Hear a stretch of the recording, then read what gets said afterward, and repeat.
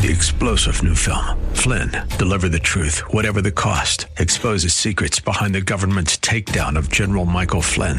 Flynn knew what the intel world had been up to. He ordered the first audit of the use of contractors. This set off alarm bells. He told the truth. He was the most dangerous person for Donald Trump to hire. They had to get rid of Flynn. Flynn, deliver the truth, whatever the cost. Available now. Watch it today. Go to salemnow.com. salemnow.com. Is meeting your soulmate a reason to end your marriage? Word for moms who are hurting this Mother's Day. And later, we're joined by the Reverend Dr. Gerald Dew from Antioch Baptist Church in Chicago. You're listening to The Common Good.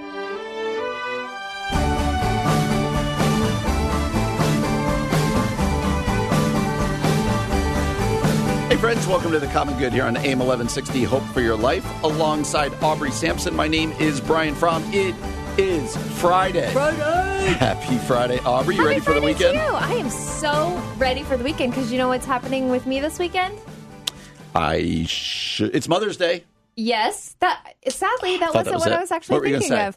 I am walking across the stage and receiving my diploma this weekend. Yes, tomorrow, Whoa. Saturday, is my graduation. Congratulations. Yes. Why, thank you. So you're choosing to walk. I am choosing to walk. I mean, I've been graduated for a while, so it feels a little like anticlimactic, but all my friends are coming back into town to walk, and you know, you gotta wear the hat and the robes and the Will you be celebrated by your family? Is there a celebration?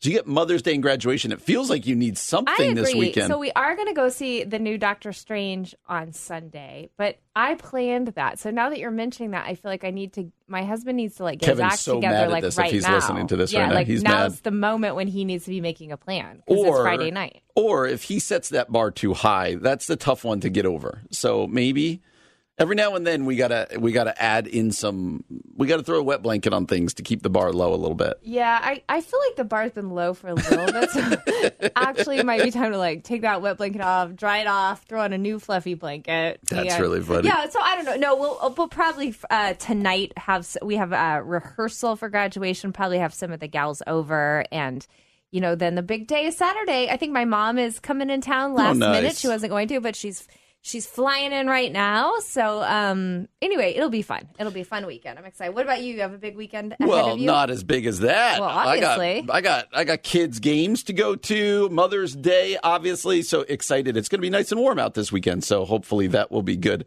This is just how it is. I just go to baseball games and sit, and you're like, I'm graduating. I'm summa cum laude. Do you feel bad about yourself, Not Brian? at all.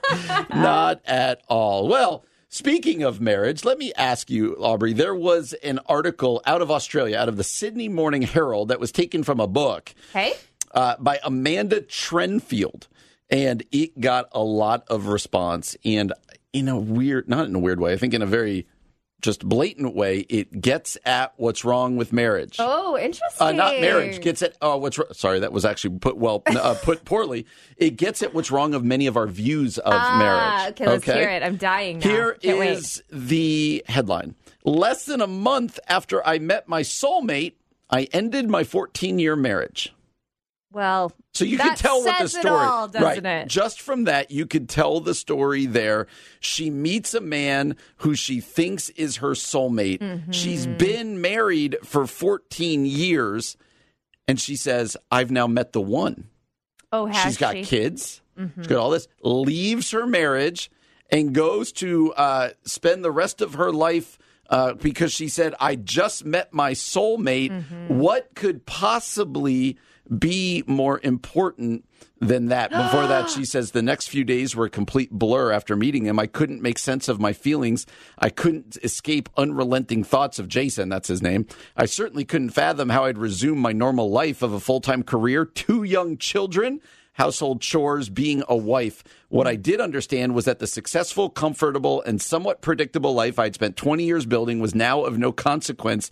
I simply didn't care. Dang. I just met my soulmate. What could possibly go wrong? Less than a month after meeting him, having had no communication with since our first meeting, I ended my 14-year relationship with my husband. Wow. There are so many things in this story. And wow. I want to get your impression first because then I'm going to tell you how this story ends. Okay. But just initial reactions to this story. Yeah. Okay. I have several reactions. I know you would. Okay. One is there's no such thing as soulmates. That's unpack garbage. That. Unpack that. Because so you wouldn't be like, Kevin and I are soulmates. Heck no, we're not soulmates. We're like the opposite. But you know what we are? Can I be real cheesy here? Yeah. We are, somebody said this. I'm stealing this from someone. I can't remember who. We're soulmates, SOLE, because we have worked and done life together. Walk on the path together. That's what a soulmate is. Not someone you're just super attracted to. Here's the thing. She didn't meet her soulmate. She met someone she was really, really, really attracted to. And again, this is where I'm like, that happens. Human beings do that. But you don't blow up your whole life because of it. You don't blow up like vows you made before God and your community to another human being. You work at that marriage and you make that marriage and those kids your priority. And that's a soulmate. That's what I mean by there's no such thing as soulmate. Kevin is my soulmate because I have chosen him and he has chosen me. But it's not because like we're like perfectly aligned and everything. We're literally opposites in so many ways. We actually are not quote unquote soulmates according to the movies or culture or the world. But we work really hard at loving each other, and because of that, he's my soulmate. So basically, she left her actual soulmate for this person. Here's also what I think this screams. She met somebody who wasn't her husband. And instead, I think all this screamed is you've got red flags in your marriage right now and you're not willing to work them out. You're bored in your marriage. You're a 14-year marriage with 2 little kids. Yeah. Things are not what they used to be. And so you met this person that you think is your soulmate, which is just crazy. Right. I think she thinks this is a really admirable story because she ended her marriage after meeting her quote-unquote soulmate one time. Right. And because of that, she was willing to sacrifice her children. Here's what I want to make sure we hear, because this story is it's sad, but it's also silly. Like you're like, oh, this is terrible. I'm guessing this didn't go well. I'm guessing this is leading to something, right? So this is from an excerpt from the book that she wrote. You ready for the title? Yeah. When a Soulmate Says No. Oh, so, okay, you can guess how the story goes. Yeah, you don't even need to guess. She leaves her husband, she leaves her children, and tries to run to the soulmate, and the soulmate says, no thank you. Right, because we're not actually soulmates. Which actually makes me happy about this story. I'm glad that happened too. But here's the thing, Aubrey. I do think that we have this Disney happily ever after view of marriage that says, oh, if it's not like the honeymoon and just this all bliss and everything after 14 years, something must be wrong. I must have picked the wrong person, as opposed to what you described as, marriage is work. Welcome to marriage. Parenting is work. Welcome to parenting. Right. But you know what's the beauty of it? Is the work, is the results, is what comes out of the high times and the low times. Like, that's the beauty of it. And so I think what we want to say to people is, if your marriage is hanging by a string right now, like, commit to your marriage. Go do the hard work of counseling. Yes. Don't go looking. Wait, what's the saying, right? The grass isn't greener. You had it. It was good. Yes, the grass isn't greener on the other side. The grass is greener where you water it. That's it. So That's good. water the grass that you have, friends. And look, what Brian and I are saying, and we've said this before, there is beauty to be had within marriage. Like, I do think this soulmate thing can happen, this deep, intimate connection with the person that you choose to love and walk beside day in and day out through the ups and downs. And just because you're bored or life has gotten predictable is not a reason to, again, blow up your entire life. Like, God will bless you for staying and working. Now, Brian and I would never say, like, you must stay no matter what. Like, if it's an abuse situation or there's been some kind of, like, trauma, we understand there are circumstances outside of that. What we're talking about is just what seems like the story is about, which is, she just, like, her eyes wandered because she was bored in her marriage and she blew her life up, which is just not, it's just not a faithful way to live. And now is writing about it and making money. I don't know. There's something weird going on here. But let us tell you this. If you've bought into this thing of, like, happily ever after, your marriage is going to struggle. And I've been married 22 years and have never been happier, but that doesn't mean it's been 22 years of wedded bliss. Right. Just ease and everything. It takes work, and so do not do what this woman did. Do the work, water the grass where you are, as you said. All right, Aubrey, Tom Rainer, we read his stuff often. He writes a lot about the church. He does a lot about statistics and trends. And so I found this fascinating, Aubrey. He wrote over at Church Answers, his blog, he said 7 traits of the successful pastor of 2027, and he sets it up this way.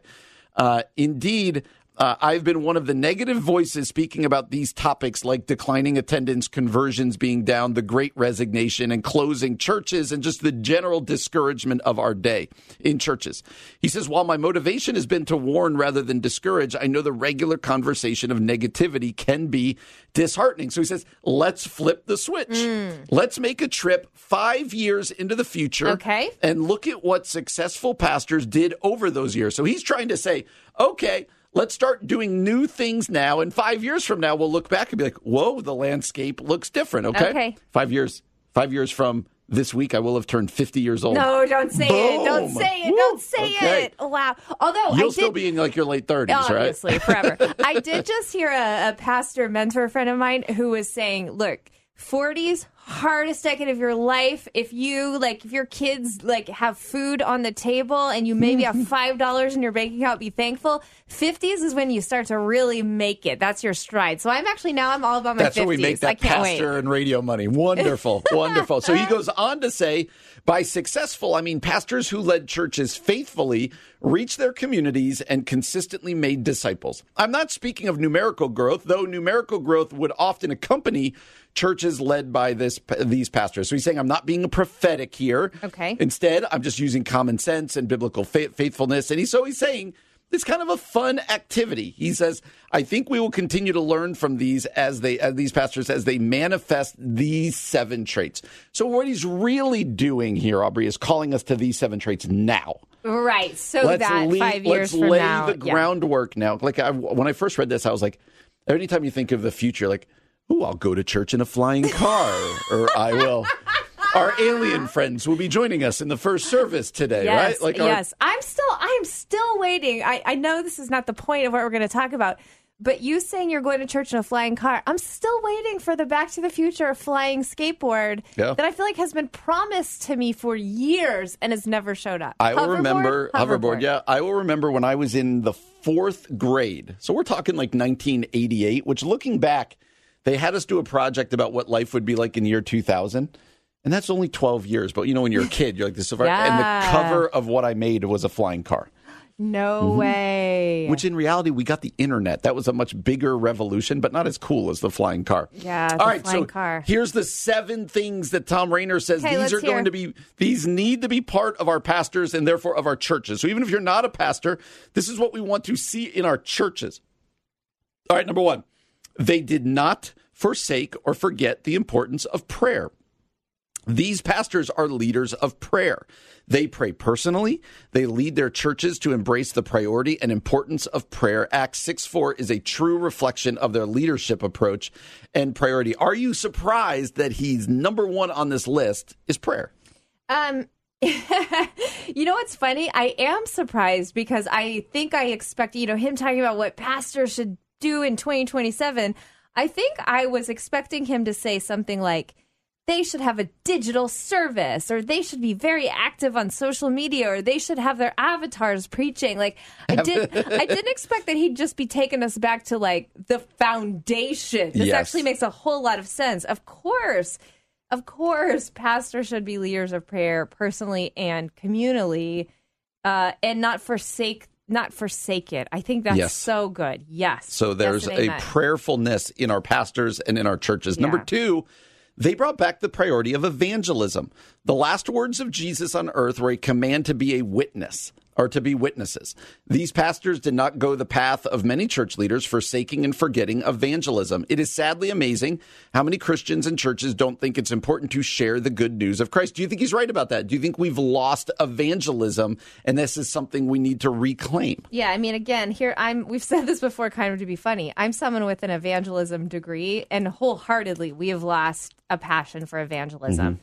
One, I think we've just lost a passion for saving souls, and I'm not sure if that's because our understanding or our eschatology about heaven and hell has changed. I'm not sure if we are scared. I'm not sure. It feels a little weird to go out and tell the world about Jesus.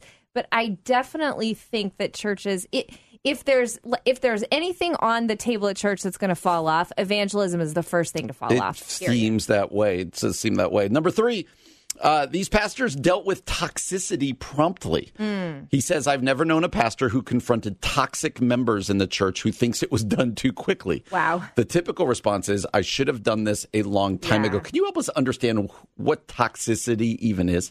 Yeah, that's a good question. I guess when I hear toxicity... And when you say it. If I can get the word out, I think it is not just members, but leaders as well, who are simply there to tear down the church, destroy the church. Like they are constantly criticizing without serving. They're constantly disrupting vision. It's not just disagreeing or calling their pastors to task. It is like disagreeing with the motivation to sabotage and tear down. And actually, part of church leadership, all research on church leadership will show this. There is typically a saboteur who gathers a group of people to sabotage a church's health.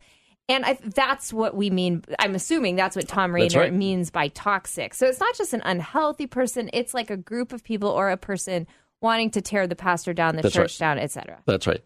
A saboteur. I like that word. I know, it's a good word, saboteur. Right? Yes. Number 4, they had grit.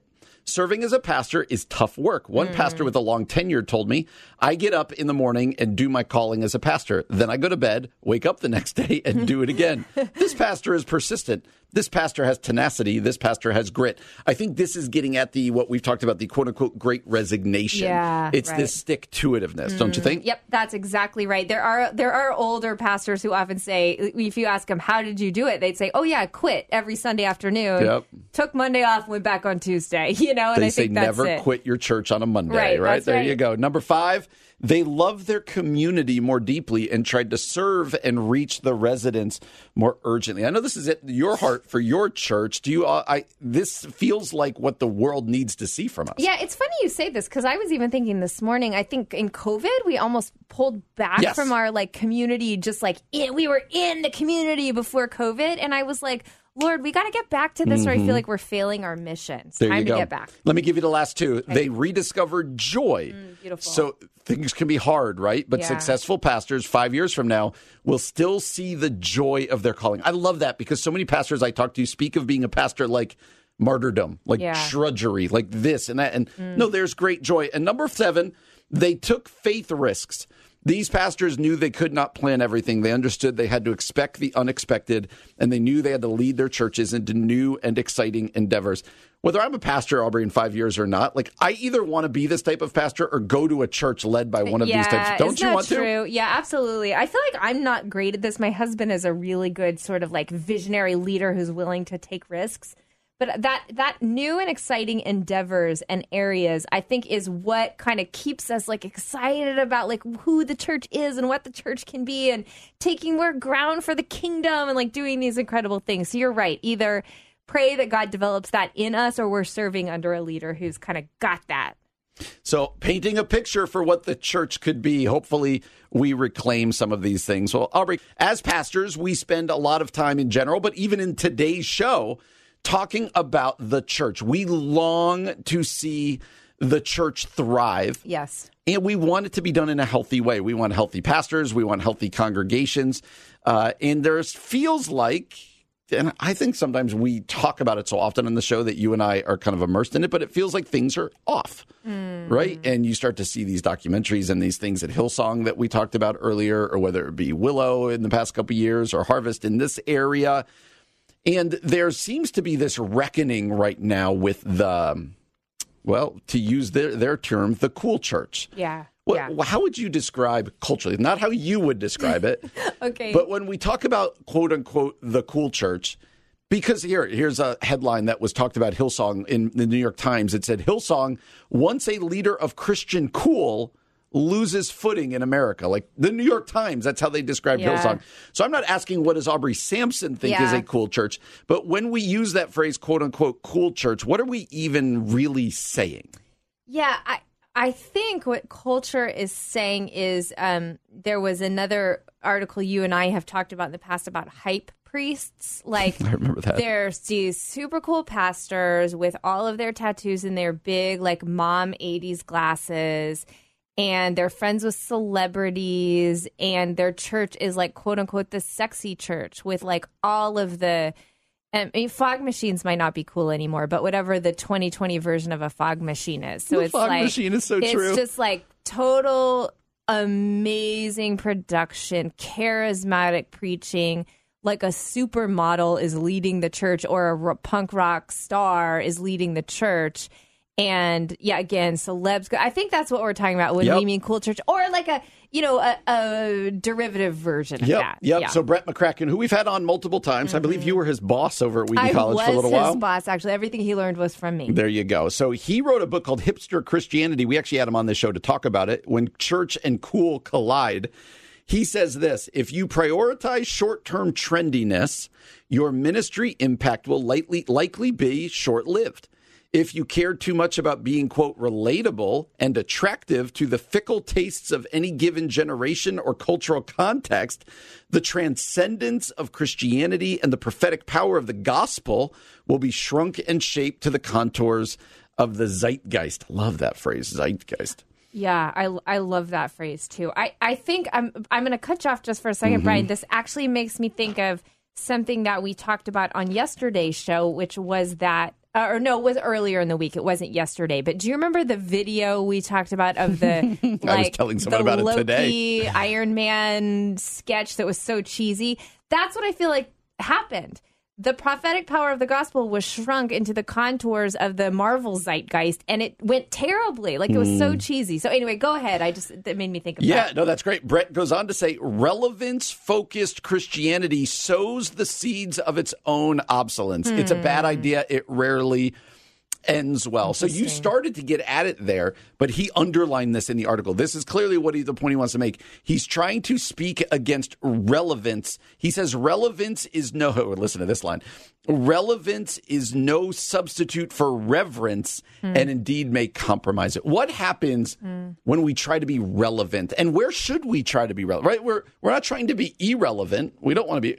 So how do we wrestle with the idea of relevance? Yeah, I think this is such a hard conversation, because sometimes this conversation will go like the attractional church model is the quote-unquote cool model. But the opposite of attractional is repulsive. And like, you don't want a repulsive church either. Like, we do, and this is something I think we have to be so mindful about, is we do have to be culturally relevant. We've talked about before what it means to contextualize our message, but not at the expense of like gospel boundaries and not at the expense of, I guess what Brett calls our prophetic witness, or like the sacred nature of who God is and God's word and the sacraments and things like that. So somehow there has to be a bridge to both sides, which is like, yes, like, let's reach the people where they are, but let's not make saccharine or watered down, make cheesy like the message of God. Yeah, it's good. He says, maybe a Christianity that doesn't appeal to my consumer preferences and take its cues from Twitter is exactly the sort of faith I need. And later on he goes, instead of the church with the most charismatic celebrity pastor, who you'll likely never meet, find the church where Jesus is the biggest star and the pastor is a humble, approachable, low-profile person with a long track record of integrity in life and ministry. Amen. But here, let's wrestle. Let me play devil's advocate to Brett's article here, because I don't think the answer, and I don't necessarily think this is what he's saying, even though later on he's going to say faithful with a greater than symbol. Faithful is greater than cool. Yeah. Sure. But I don't think any of us long to be an uncool church. Yeah, totally. Like where people are mocking it. Right. So what exactly is he getting at here? How do we actually walk this line to be like, not just relevant, but also not just cringeworthy, as we said yesterday, but also faithful to the gospel, not making it about us, and long-term sustainability? Any thoughts on how we actually walk this? So I think what's hard is sometimes I think the quote unquote sexy church, cool church, mega church, attractional church, whatever language you want to use, I think can be an easy fall guy. Mm-hmm. And it can be very easy to like point out the speck in their eye without looking in the log in our own. And at the end of the day, I think what Brett's talking about is like something you and I have talked about. A long track record of endurance. And whether that comes from a cool person or a non-cool person, it's almost like who cares what the package is. If they have, within their community, lived faithfully for Jesus for a long time, and there are enough like witnesses who have borne witness to that person's life and lived under their leadership, then you can go, oh, that's a person following Jesus. It doesn't matter. I mean, I think... Rick Warren feels like a good example of this. I mean, he's leading one of the largest churches in America, sold the, most popular book that's ever been sold besides Harry Potter and the Bible, right? And yet, was that one of the names of the Harry Potter and the Bible? No, I was saying two different books, the Harry Potter books and the Bible. Because that would be a good Christian one. Book. By Phil Vischer, Harry Potter and the Bible. No, Phil, you're not taking that. I'm taking that. But he's not, quote unquote, cool, meaning he doesn't have tattoos and he's not like, this awesome dude.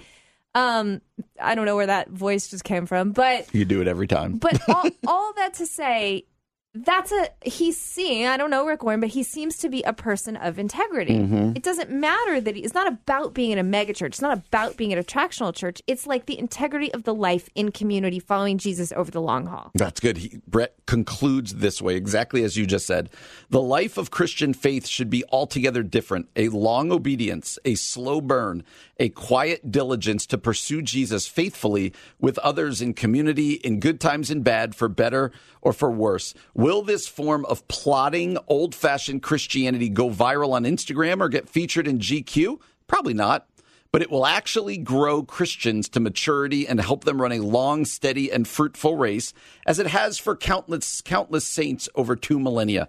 I pray that I and you too will be counted among them. That can be found at the Gospel Coalition. Brett McCracken in praise of the boring, uncool church. I do think, Aubrey, there's a reckoning going on right now about what the church is going to be, what we've gotten wrong in the past decade or two.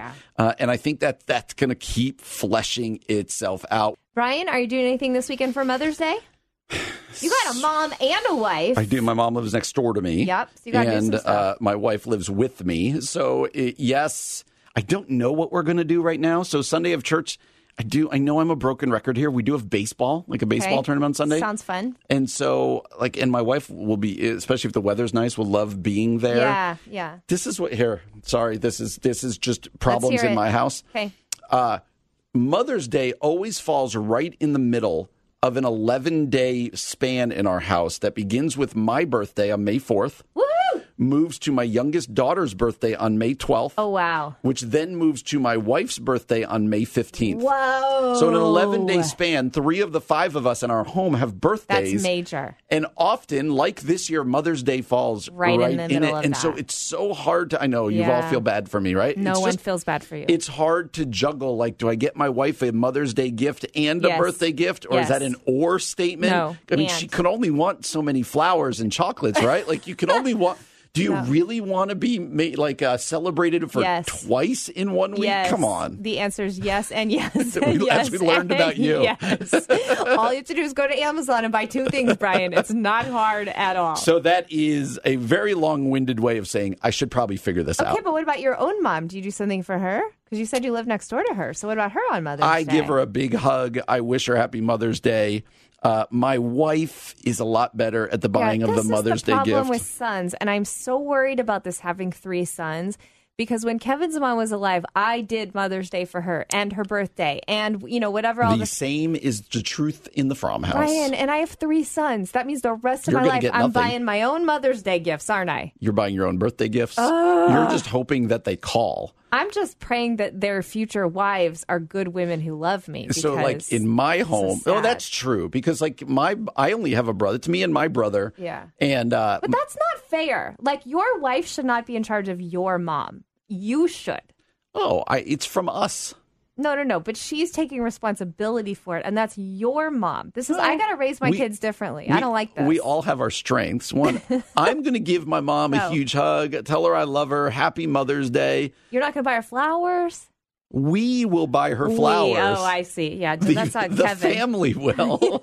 So weak. I got to raise my boys differently. This has got to change. In Jesus' name, this is a curse that needs to be broken. I know your husband, so therefore I probably know what your boys are like. Yes. You're in trouble.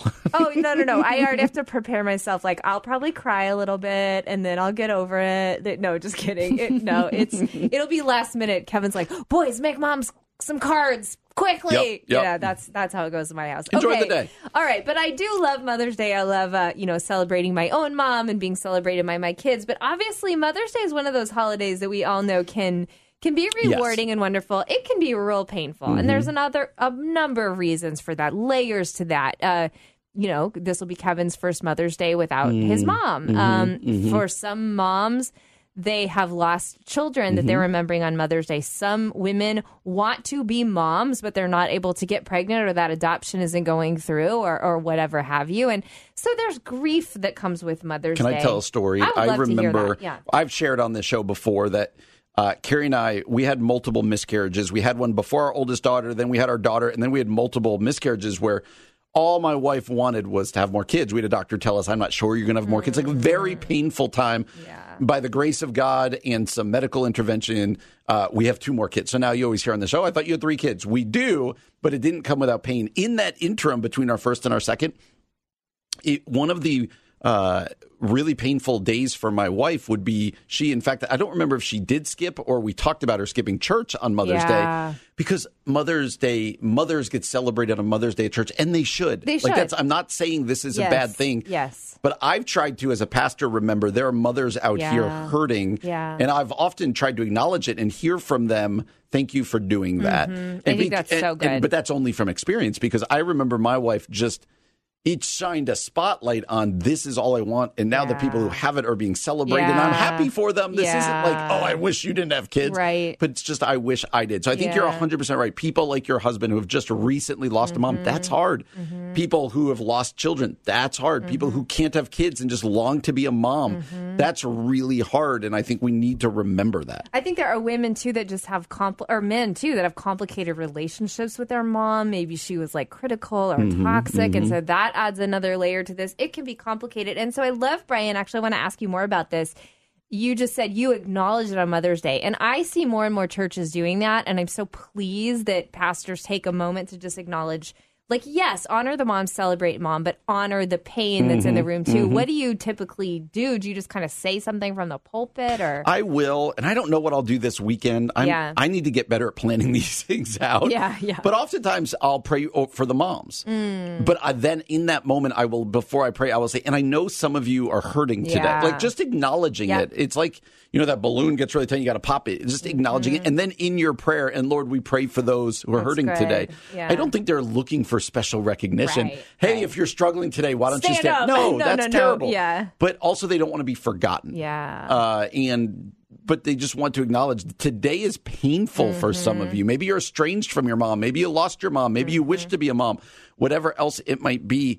God hears your prayer, and then speak to what God's presence does in our lives. I think that's really healing for people. Yeah, I think that's so good. And celebrate the moms. That's right. And celebrate the moms. Play the video. Have the kids talk. Like, this doesn't mean, I've got to be a downer. Right. Don't be a downer. No one's asking for that. Right. Just acknowledge the pain in the room. Yeah, as you celebrate. That's good. And let me ask you a question that's going to seem a little like off kilter, but I actually think it connects. I don't feel like there's that same pressure on Father's Day to do that sort of acknowledgement, but am I missing something there? You're not. I do think that there's, as us men often do, there is some pain that isn't acknowledged, right? So maybe we need to get better about that in June too. So like when we had our miscarriages, it was a real hard time for me, but I'll be really honest, it wasn't as hard for me as it was for my wife. Yeah. I remember I had a buddy. As we were in the misses, I had a buddy him and his wife had a miscarriage. And I was like, all right, I'm going to step in here. Hey, man, let me take you out to lunch. Let's talk. And we went to lunch and he was like, no, I'm fine. Yeah. And he was being honest. Yeah, He's like, no, really I'm really fine. And we just ended up talking and laughing and whatever else. Yeah. And so I do think I think Father's Day can become complicated, right? When you think of your own father, if there's been loss. But I do think it's different. I think it's different than Mother's Day. Yeah. I think there's something to that. But as I'm saying it too, I'm like, I don't want to miss the dads in the room. I think you're right. Because sometimes, especially when it comes to like child loss, that stuff happens like to a woman's body. It's so intimate for her. So anyway, moms, we just want to acknowledge that we celebrate you. We love you. And we know there are moms of all shapes and sizes. Some are aunties, some are mentors. But to all of the moms out there, we love you this Mother's Day. We hope you are encouraged. And for all the moms out there or would-be moms out there that are hurting, we are praying that Jesus would be very close to you this Mother's Day weekend. We are absolutely thrilled and honored to be joined by Pastor Dr. Gerald Dew. He's a pastor of Antioch Missionary Baptist Church, a historic church in Chicago, Illinois. Married to Marva Dew, is from a family of pastors and preachers. He's a prolific preacher himself, a fearless leader. And we are so glad that he's here today to talk about something pretty tragic that happened at Antioch on Good Friday. But before we dive into that, Dr. Dew, thanks so much for being here with us today. Thank you, Aubrey. Thank you, Brian, for this opportunity, and to the listening audience. My prayers go out to all of you. God knows how to meet needs and solve problems. Just lean into Him. Amen. He'll give you what you need. That's right.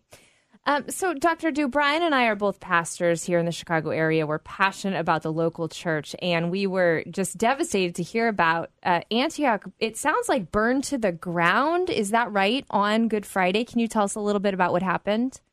Yeah, it was such a devastating, heartbreaking, tear-jerking event to stand and watch the main sanctuary building of our church burn. And it is gone. The interior is totally gone. There's some exterior walls that are still standing, but because the fire kept rekindling and rekindling and rekindling over a 4 or 5 day period, just the heat of the fire has rendered those exterior walls unstable. And so the city engineers, the insurance company engineers, and everybody has said it's got to come down. So they're demolishing it as we speak. Oh, and Dr. Dew, our hearts go out to you and your congregation. We're so sorry. Can you give us some of the history of your church? Tell us about your church. And then I'd also love to hear just how you and your congregation are doing, how you're processing all of this. Antioch Missionary Baptist Church was organized in 1925 and moved to this facility in Inglewood in 1958. In the mid to late 60s, my immediate predecessor, Dr. W. and Daniel, was the first church to take advantage of the HUD program 202 to develop affordable housing for seniors, for the physically challenged, and for families. And so our church has sponsored housing complexes. We probably have generated a little over 1,500 units of housing. Wow, that's amazing. We've done 3 of those properties in the 21 years that I've been here.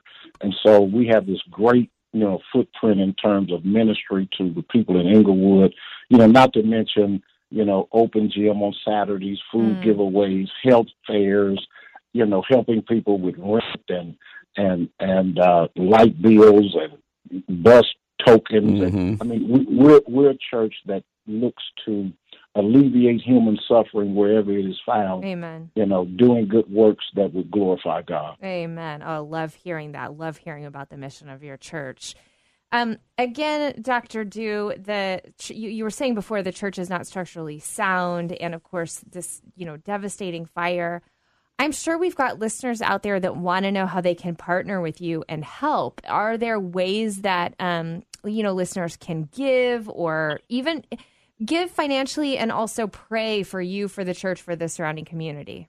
Listen, we really do need prayer. There's been a group of pastors and leaders across the country that have determined to declare Sunday, May the 15th, Build Antioch Sunday. And churches across the nation, and especially here in Chicago, they're going to do 3 things. They're going to pause during their service of worship and pray for Antioch and its membership. Wow. And then they're going to also pray for me and Antioch's leadership. And then the third thing they're going to do is receive contributions to help us build back again. And so your listeners and others may participate. You can go to our website, ambcchicago.org. There's a tab that says Build Antioch. And you can go right there and you can do Zelle, Cash App, Givelify, whatever ways that are comfortable for you. Or you can mail a check. I believe the address is 611 West 63rd Street, suite number 012. Zip code 60621. That's great. And again, we'll send that out. We'll put that up on our social media for people to be able to help. Dr. Dew, just so I know, are you guys planning to rebuild in the same spot? Is that your hope, is to be anchored right there in Englewood, right where this fire happened?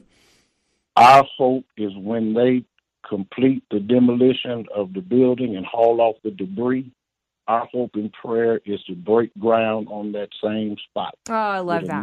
With a new facility. And then one of the things I want to share go ahead. Is we also have an educational building and we have a fellowship hall. Those two buildings were not damaged by the fire, but they have extensive smoke and water damage. And so it's going to be about, they tell me, 12 or so weeks before we can go in there, and then you got to replace, computers and printers and copies. All of that has to be done. And so we need all the help we can get. Again, you can go to ambcchicago.org/build-Antioch to find out more. Dr. Dew. Well, just the website is just ambcchicago.org. ambcchicago.org. Then when you go there, you can click on Build Antioch. Okay, perfect. Thank you so much for clarifying that. And Dr. Dew, you had mentioned before that churches around Chicagoland are going to pause and pray for the church, pray for you. How can we be praying for you right now specifically? I feel like Solomon, who said, I don't know how to go in and out before so great a people. So he asked God for wisdom, knowledge, and an understanding heart. And so I would ask you to pray that God would give me wisdom, knowledge, and an understanding heart, that he would give me revelation and insight as to how to lead this great congregation through this period of mourning the loss of our worship center, while at the same time rejoicing over the new opportunity that God has set before us, and being appreciative to new friends like Brian and Arbery. That's sweet. Dr. Dew, let me end with this. What have you seen in your congregation? What have you seen God doing amongst your people as they're mourning, especially at Easter time? I just can't imagine. But as you guys are mourning, what have you seen God doing in your community, in your people? We have a young lady that's a part of our church that has a T-shirt business, and she created a design, Antioch Strong. And they're flying off the shelves like hotcakes. That's awesome. Of course, she's giving a portion of the proceeds back to the Build Antioch campaign, but people have grabbed onto that, Antioch Strong. And we've been through a lot. Yeah. And there'll probably be some things in the future that we'll have to go through. But again, we are Antioch Strong. Amen. Antioch Strong. Amen. I love that. Pastor Gerald Dew is the leader of Antioch Missionary Baptist Church in Chicago, Illinois. Pastor Dew, thanks so much for being here with us today. We really appreciate your time. Thank you all for having me, and go with God. Okay, so it's Friday, which means on Friday we love doing one of our favorite things. That is a top 5 list. And in honor of Brian's birthday and Star Wars Day, we're going to do top 5 Star Wars characters. Top 5, top 5, top 5, top 5. Top 5 things with Brian and Aubrey. Okay, Brian, I'm ready. Are you ready? I am. And now I told you, I think people might be thinking, wow, you're going to have the same list. And we might have some of the same. Probably will have some. But I do think that you and I here, I'm going to give you a little preview of mine. Mine are from mine are from only the 3 original movies. Star Wars, Empire Strikes Back, Return of the Jedi. You're old school, classic Star Wars. I am, guy. because one of the reasons, I've seen some of the other ones, but I haven't seen all of them. Okay. And I didn't see, like, The Mandalorian. I didn't see all that stuff. But I've definitely seen, and those were in our wheelhouse when we were younger, right? Especially, like, Return of the Jedi. Yes. But my guess is yours isn't like that. You're probably a little more spread out. Yeah, I got a little more spread out. And it's not that I'm this, like, massive Star Wars fan, but, you know, I've got 3 sons. We've watched all of the everything Star Wars all the time, and all the Legos and all the video games. And so I probably know more Star Wars than I actually ever sought out to know. Yes. So I've got some fun ones. All right. Brian, you want to go first? Sure, go for it. Yeah, number 5. I went right to Return of the Jedi. Okay, solid choice. I went with Jabba the Hutt. Jabba the I like Jabba the Hutt. Why do you like Jabba? Just because he's fat and lazy? What are you saying? Because he was such a creative character, yeah, right? That's true. And not to mention, everyone our age loved the movie growing up called Spaceballs. That was a parody of Star Wars. And do you remember the Jabba the Hutt character in Spaceballs? I barely remember Spaceballs. Do you remember his name? No. Pizza the Hutt. Oh, yeah, that's right. I do remember it now that you say that. So I like Jabba the Hutt. Okay, Jabba the Hutt. That's a good one. Okay, my number 5, this is kind of like, I'm forecasting that I'm really going to like this because there's a new series coming out on Disney Plus. But I really like this actor, and I liked his portrayal of this character in some of the other Star Wars movies, not the 3 classics that you talked about. I'm going to go with Obi-Wan Kenobi, but specifically Ewan McGregor's Obi-Wan. Okay. I actually thought he didn't make my honorable mention list, but I do like Obi-Wan Kenobi. When he dies, spoiler alert, that is in one of the earlier movies. Yeah. I don't think you could spoil Star Wars. Yeah, that's a good point. By now it's too late. Like, if you've missed it, sorry, it's on you. Number 4, I'm going to a collection of characters also in Return of the Jedi. Yes. The Ewoks. Brian, they're on my list Nice. too. The Did you ever watch Ewoks. Ewoks in the Battle for Endor when you were growing up? No, Oh, man. but I saw Return of the Jedi and loved the Ewoks. So I loved Ewoks in the Battle for Endor as a kid, and I made my kids watch it, and it's not a great movie, I'll be honest. It doesn't hold up. No, it does not, but I love the Ewoks. Okay, my number 4 is R2-D2. And this was hard for me because I wanted to just put all the droids. You could throw a little C-3PO and BB-8 in there, but I got affection for R2-D2. So he is my number 4. It is my number 4. Okay, what about number... R2-D2, just so I give you a hint, is going to show up on my honorable mention list. Okay, all right. Who's your number 3? One of the main characters. Yes. I think my favorite of the main characters is Han Solo. Oh, yes, absolutely. Harrison Ford, Han Solo. Love Han Solo. I'm just going to say my number 3 is also Han Solo. Just like an all-around What do you love cool about Han dude. Solo? He's just cool, right? He's just like rugged, and he's like arrogant, and I do like that he finally falls for Leia, and they have that romance. And can we discuss that? And Leia? also, he's Indiana Jones as Han Solo. You know, there's a whole Harrison Ford thing there. So 2 things: 1, mark it down. We should do a top 5 Harrison Ford movie list. Good call. 2, are we at all in this point going to discuss at all the fact that Princess Leia and Luke Skywalker kissed and they were brother and sister in the end? I was hoping to avoid that whole conversation. I don't feel like they ever really rectified that. Like, it just shouldn't have happened. Like, I understand Luke having a crush on her, not knowing who she was, but, like, it shouldn't have gone that far. That was too far, George Lucas. Too far. I mean, albeit for me to tell George Lucas how to make his movies. I'll tell him. Number 2, maybe the ultimate villain in all of cinematic history, Darth Vader. You're putting Darth Vader on your list. I do like Darth Vader because also you get the end where his helmet is off. Luke, you're right. Your mom, your father, all of this. And it's just like the way he could he'd be like choking people from across the room. No, Darth Vader, I mean, now that you're saying it, like, that is one solid, dependable, iconic villain. Everybody in the world knows Darth Vader. And I love when he turns on the Emperor. It's great, too. Yeah. And then at the end of Return of the Jedi, spoiler alert, when they burn his suit, it's cool. I like Darth Vader. I'm a Darth Vader fan. Okay, you're on the dark side. All right, my number 2 is a little bit brighter than Darth Vader. That is the Ewoks. That's where they land there you for me. Go. Number 2. I love them Ewoks. I think, and I'll give you my honorable mention, I think there's a chance we both have the same number 1. There's no way. Oh, okay. I already know there's no way. Great. Let me give you my 3 honorable mentions. Okay. R2-D2, as I told you. Nice. Excellent. The whole collection of the Stormtroopers. Oh, okay. I enjoy the Man, Stormtroopers. you really are. You got a dark side fan over there. I do. I enjoy the Stormtroopers. And I felt like I had to put in Luke Skywalker. So I put him in the honorable mention. Yeah.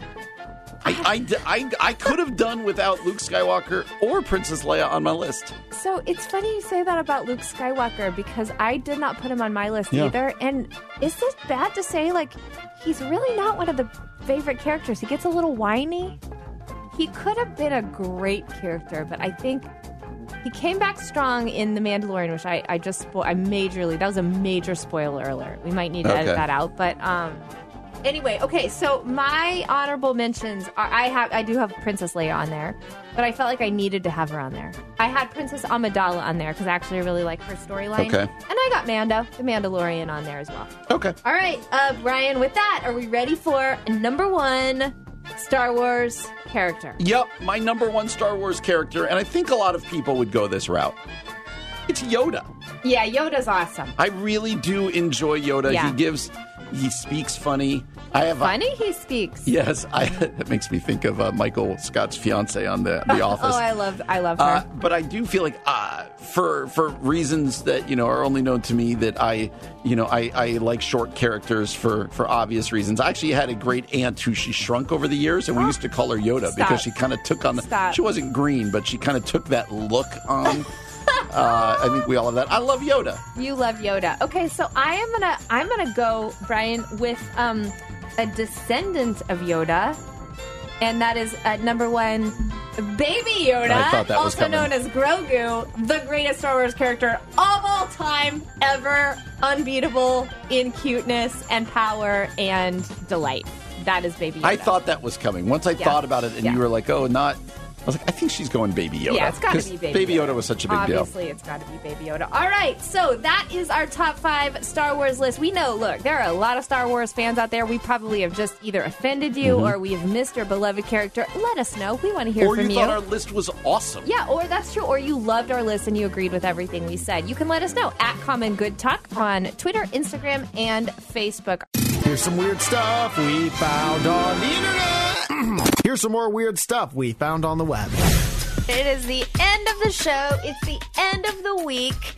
And one of our favorite things to do at the end of every week is just bring you like the wildest, wackiest stories that we can find from the internet. And our executive producer, Keith Conrad, delivers these to us in real time. So when we are sharing them with you, this is the first time we are actually seeing them. Yes, so when we our gasp, reactions it's a gas. Yes, these are like real-time reactions. So the first one I think is a gasping one, Brian. I'm going to share it. Are you ready for it? I'm ready to gasp. I haven't even read it. Okay, this is out of Massachusetts.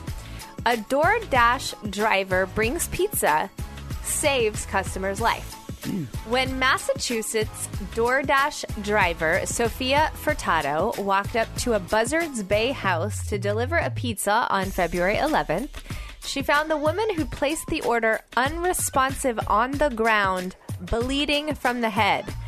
Karen Sullivan had been waiting outside to meet the driver when her arm, which had previously been injured, and her bad knee both gave out as she turned. She hit her head, and by the time Furtado arrived, the emergency medical technician training she'd once taken told her that based on the congealed blood, Sullivan had probably been lying there for 15 or 20 minutes. Ooh. Sullivan's eye, this is a little gruesome. I'm so sorry in advance, but Sullivan's eyes were rolling back in her head. She wasn't responding, Furtado says. She opened the door and cried out to wake Sullivan's husband, who'd been asleep in the house. What's going on with that? And then she called 911. And then they say, at that moment, Sophia became part of our team to aid Karen, says a Fairhaven Police Department officer who responded to the scene. I asked her if it was possible for her to keep stabilizing Karen's neck to keep her spine safe. Her answer was, I'm not going anywhere. Sullivan suffered a traumatic brain injury and spent 3 weeks in the hospital following the incident, undergoing emergency surgery for 2 severe brain bleeds.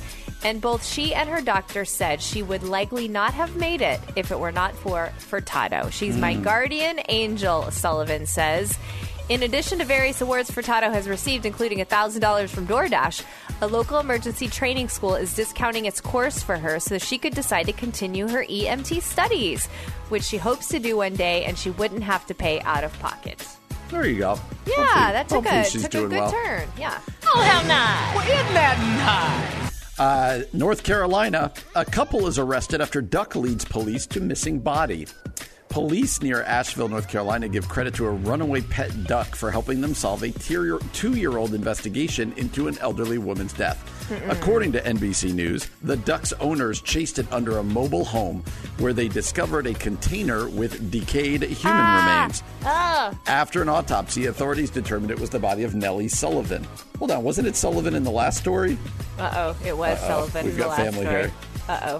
Who, quote, disappeared sometime in 2020, said the sheriff. Police immediately charged Sullivan's granddaughter, age 46, and her partner, age 50, with first-degree murder.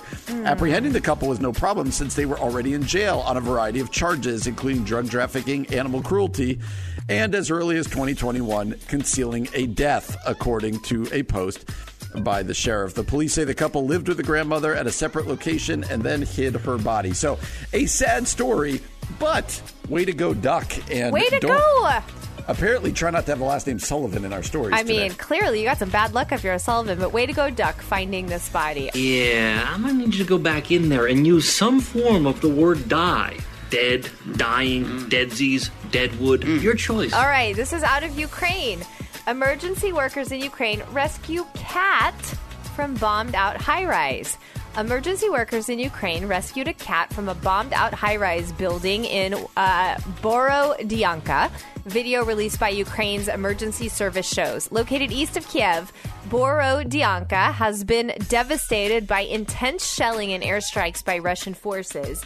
The video shows rescue workers use an aerial ladder truck to reach the cat. A worker tucks the feline into his jacket for the ride down to the ground, where the disheveled animal is placed in a crate and given a bowl of water. Twitter user Lorenzo the cat posted videos, photos, and updates on the rescue effort on Twitter, crediting the rescue to Eugene Kibitz and saying, amid the horror of war, we have to celebrate the good in humanity. Another Ukrainian cat gained internet fame last year when Britney Spears posted content from the cat's social media. With more than 1 million followers on Instagram and TikTok, that cat named Stepan relieved followers in March when its owner posted an update detailing how they escaped Ukraine with Stepan after their house was damaged in Russian shelling. You know, you don't think about the animals much, like in the middle of this devastation in Ukraine, and so I'm sure that was a story of hope that needed to be shared in the middle of everything that's going on. Yeah, it is, but it's also a cat. It's still a cat. I know. Not to Brian. mention, it tells you everything that's wrong with social media, that these cats have like 1 million followers. This has been my problem. We talked about this a couple days ago. Like, why are these animals cats? getting millions of followers? And like, just buy my book instead.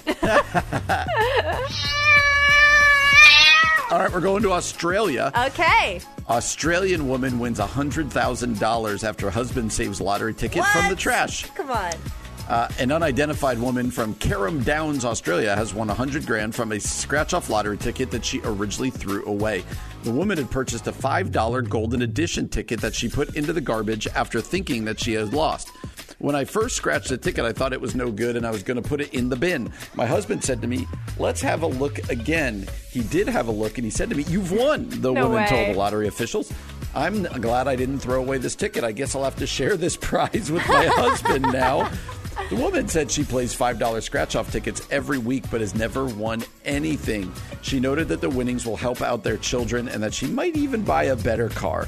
Recently, in a similar story, an unidentified Australian couple accidentally thought their $1.79 million lottery win was only worth $179,000. So make sure to check those lottery tickets closely. Seriously, man, all these lottery stories are like I've never done the lottery, but these people are winning, Brian.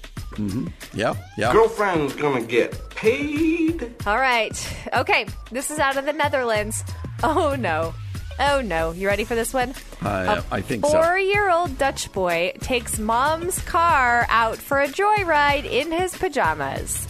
A pajama-clad 4-year-old Dutch boy has been likened to a Formula One star after taking his mom's car for a joyride before crashing into 2 parked vehicles. Yes, obviously he crashed. He's 4. The pint-sized thrill seeker woke up Saturday and grabbed his mother's car keys to go for a drive after his dad went to work, police said on Instagram. They titled the post, "New Max Verstappen Discovered in Overvecht." I'm guessing this is here we go. Referring to the 2021 Belgian-Dutch Formula One world champ. But this mini boy racer's adventure ended with a fizzle, police added. Concerned passersby called the authorities after spotting the boy wandering through the streets alone in the cold. Oh, this is really sad. A car was soon reported abandoned nearby after it struck two parked vehicles. Cops determined that the car was registered to the boy's mother. She explained that her son was, quote, highly enterprising, end quote, police said. She spoke to the child on the phone, and we saw him imitate a collision and make a steering movement with his hands. This made us suspect he might have been driving.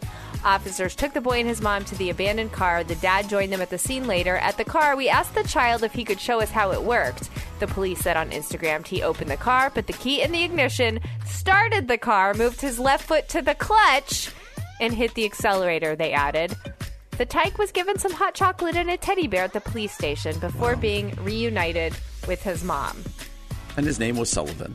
All right, that's probably one of the wildest stories I've ever heard. The fact that the kid knew how to put the key in the ignition and use the clutch. Yeah, that's nuts. That's craziness. Yeah, I mean, I can barely drive stick, so the fact that this 4-year-old did it and crashed is not that surprising. But 4-year-olds, do not drive your parents' cars. No. It's just not a good idea. Let him go, Lou. Someone going that fast has no time for a ticket. All right. Well, we hope those stories made you gasp, put a smile on your face. And thanks so much for joining us today. We'll be back again tomorrow from 4 to 6 p.m.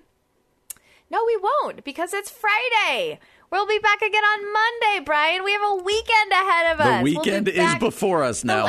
I'm not even aware that it's Friday. Look, we'll be back again Monday from 4 to 6 p.m. For Brian Fromm, I'm Aubrey Sampson, and you've been listening to The Common Good on AM 1160. Hope for your life. 3-star General Michael J. Flynn, head of the Pentagon Intelligence Agency, knew all the government's dirty secrets. He was one of the most respected generals in the military. Flynn knew what the intel world had been up to. He understood its funding. He ordered the first audit of the use of contractors. This set off alarm bells.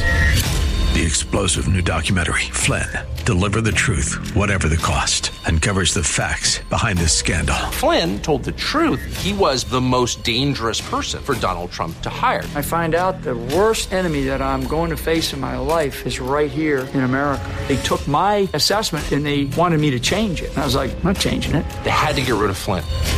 With in-depth interviews, archival footage, and never-before-seen personal records of the man behind the headlines. I just felt like I was drowning. Flynn, Deliver the Truth, Whatever the Cost. Available now. Watch it today. Go to salemnow.com. salemnow.com.